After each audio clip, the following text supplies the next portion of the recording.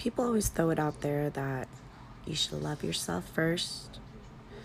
You need to know how to love yourself. It's like, okay, but why is that so important? Well, I mean, if you don't love yourself, how are you going to teach anybody else how to love you? If you don't know the things you like, how are you going to explain that to the person that's trying to love you?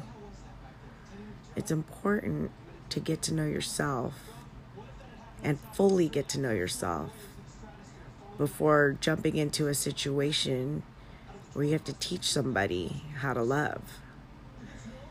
People don't know off the top of their head how to love someone because we all know different forms of love. We love our parents one way, we love our siblings another way, and our romantic type of love, it comes differently.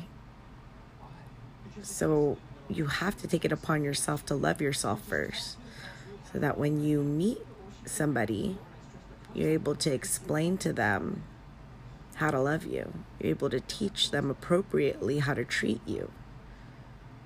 And you aren't able to do those things if you don't know your worth and you don't know your value.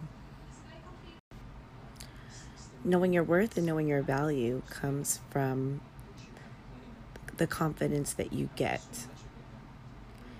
So when we're kids, we look for other people for our confidence, people cheering us on, rooting us on, things like that. But at a certain point in your life, you have to take accountability for your confidence. You gotta let go of the hurts of the past. You gotta let go of the disappointments that have, come your way, and just own it. No matter how shitty the circumstance, it is what it is. It already happened and nothing can change that. But owning that part and moving on will give you confidence, as silly as it sounds. Like, how do I get confidence from something so horrible that happened? Well, you survived it, didn't you? That alone should teach you that, hey, if I could get through that, maybe I could get through this shitty circumstance or whatever. That is how you build confidence. Don't sit there and victimize yourself like, oh, this shitty situation happened to me. Yeah, it did, but don't stop there. The story's not done. Keep going. Yeah, this shitty situation happened to me, but I overcame it. That's the second part to your story. So don't leave it out.